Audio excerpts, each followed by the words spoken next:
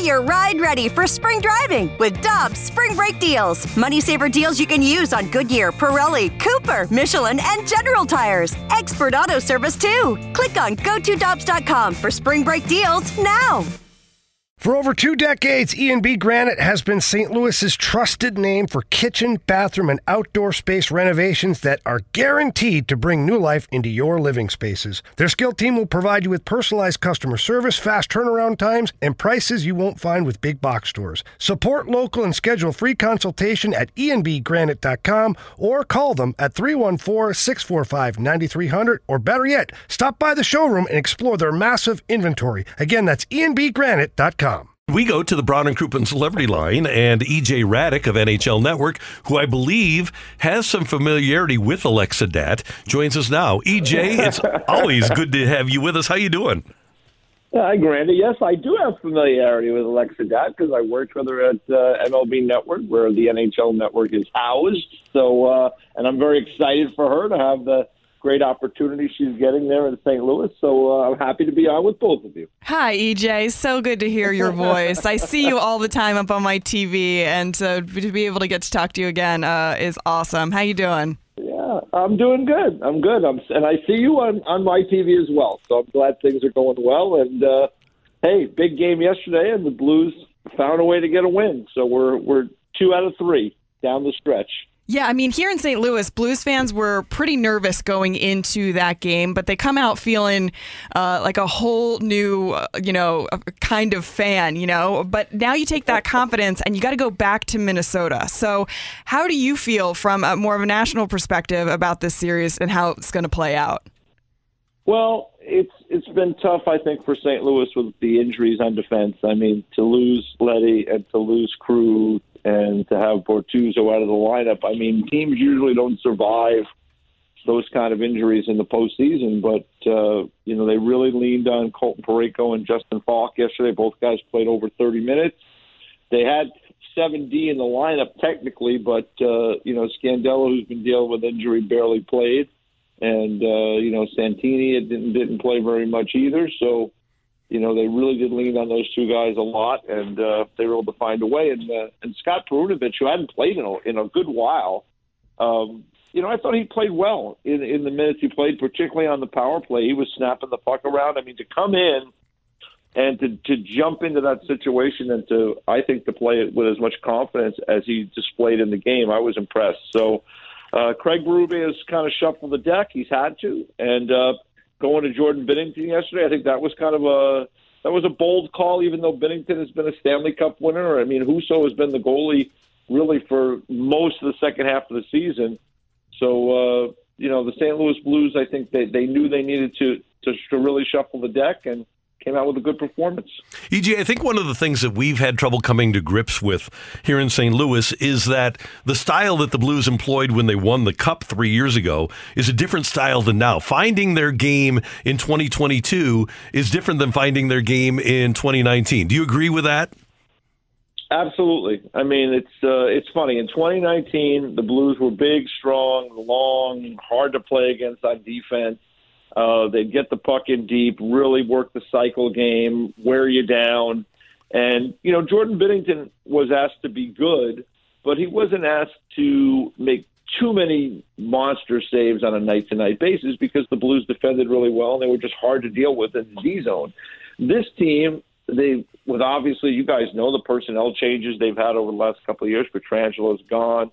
Boomeister's gone. I mean, you go through the group. They're just not as big and long and strong. They're kind of a more of a smaller group on defense, but yet they're more dangerous offensively. I mean, they had that top 9 group of forwards. I mean, I think all of them had 20 goals. So, they're much more offensive minded. They can beat you off the rush. They play kind of a different game, and because of that, they do ask their goaltender to do more, and that's why Husso was really someone that was really vital to that team this year because he played very, very well for them on a consistent basis. So you're right; it's a different kind of group, and it's fine when Krug is healthy and Leddy is healthy and Bortuzzo is healthy. And they can kind of get through with the group of defense they have now. But they're really stretched with these injuries. And, that's going to be the difficult part playing against Minnesota because Minnesota, is kind of a big, strong, likes to grind off the, on the cycle game and really wear you down defensively, or with their forwards in the offensive zone. So it's even more of a challenge with all those guys out for St. Louis now. But you're absolutely right. It's kind of funny. The teams are only separated. The Blues 19 team and the Blues 22 team aren't that far apart, and there's a lot of similar players, obviously, on the both teams. But they are two different teams in the way they approach things. EJ, when you see Jordan Kyrou have a game like he did yesterday, and obviously on the national stage, he steps up in a big way during that Winter Classic and during the All-Star break, where do you feel like his ceiling is for this series? Well, he's a terrific player. I mean, he got off to a really good start this season. I would say somewhere in February, it was, February, March, he kind of slowed down a little bit. Robert Thomas kind of took off that line with Thomas, Tarasenko, and Buchnevich really took off for them. But I think Kyrou's game is resurfacing. It's resurfaced late in the season. It's resurfacing again at just the right time. He was terrific in the game yesterday and had a couple of great goals. The second one in particular was just what we've seen from him. He's been a little bit of a thorn in the side of the Minnesota Wild. Alexa, as you mentioned, at the Winter Classic, he kind of torched them in that multi-goal second period. So they need him. I mean, they need all hands on deck right now. They need to be able to hopefully get out of their zone and then really attack with those forwards off the rush, and also able to try to keep pucks in and get the cycle game going and keep Minnesota pinned down in their end. If you're going to beat most teams, and I would say certainly the Minnesota Wild are no different, is you want to get that puck behind their defensemen, work their defense, and make it hard for them. And I think St. Louis did that in stretches of the game yesterday that made their team more effective. So he's a big part of that. They get like I say, they have a lot of different contributions from different forwards. They shook it up yesterday. They went to the 11 forward, 7 defense look, and that gives them an opportunity to play, maybe even another, minute here, minute there for some of the high-end forwards. But, he's a big part of things for that team. And it's going to be a challenge. Let's face it. You're missing that many defensemen back there. Falk and Parayko were unbelievable yesterday, both over 30 minutes. It's going to really be a challenge over these next couple of games. NHL Network's EJ Radick with us on 101 ESPN. And EJ, it seems like the only team that has really consistently found their game among the 16 in the playoffs is Colorado. Otherwise, there's been a lot of inconsistency. Why do you think that's been the case? Well, I think that's the case because Colorado's playing a team that doesn't have their goalie. Yeah, right? Colorado's really good. We all know Colorado's really good. They come in as guys. There's a favorite in the postseason this year. It's Colorado. But, they are playing a Nashville team that is playing without a really important piece of the puzzle, and that's, their goaltender, Jussi Saros. He has been the backbone of that group going back to the middle of last season, and that injury that he suffered late in the year was just, really ill time for that franchise. And, as you guys saw, I think I go back to Binnington in 2019, is like the Blues had struggled with inconsistent goaltending. They'd had a good team for many, many years. And, just had Jake Allen, he had his moments when he was good, but in the big moments, it was a struggle.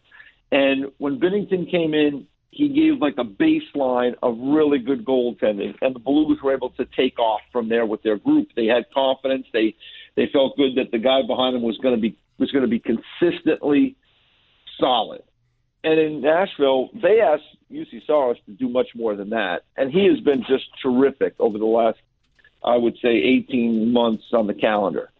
And for him to be out, now all the good work they try to do in games gets undermined by inconsistent goaltending. So, I think they're in a tough spot. And certainly playing against the Colorado Avalanche, a team that can really expose, a goaltending problem. So, the Avalanche are in a good spot. They're taking full advantage of it. We'll see if they can wrap things up tonight. But I agree with you. Everything else, it's been very hard to figure. I mean, look at L.A. and Edmonton. L.A. wins game 1 by a goal. The next 2 games, Edmonton blow out L.A. Last night, the Kings shut out the Oilers. So, that's just one series. And you go right through all of them.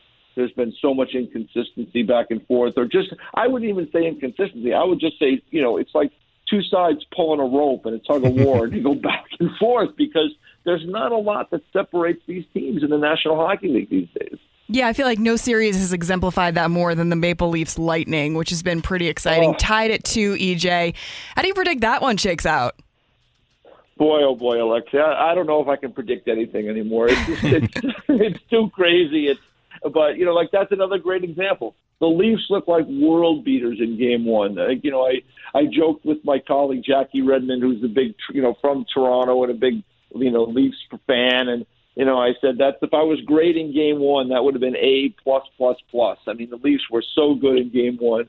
And then what happens? Tampa turns around and kind of, knocks their socks off in Game 2. And then the same thing we saw Game 3, Toronto off to a good start, they win. Game 4, Tampa off to a good start, they win. So I think in the end, you have to, I think objectively you have to still give Tampa the advantage because they have, I think, a decided advantage in goal with Vasilevsky.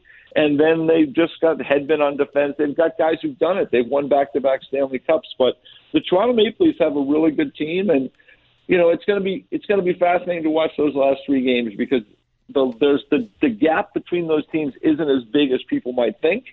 And the question at the end of the day, and this is why I stay with Tampa, Alexa, is because at the end of the day, at a big spot, I just trust Vasilevsky to make saves more than I do Campbell, based on the history. Yeah, that's a pretty good history to have.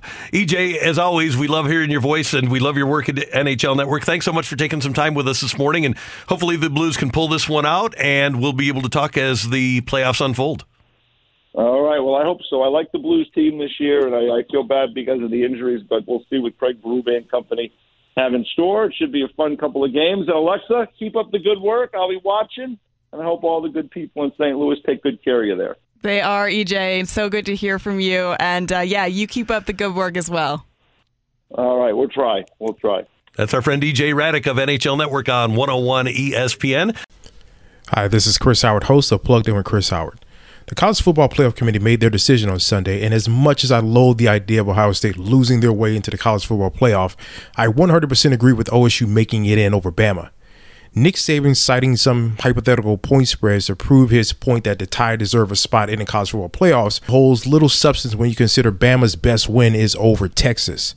No, the committee got it right. TCU had a great season with far more ranked wins than Bama and didn't deserve to lose their spot after playing a surging Kansas State in a championship game.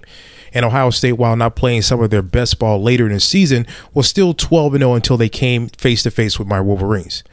While the college football playoff system isn't nowhere near as good as it could be, it's better than what we had. And in a few years, it will be better for all of college football.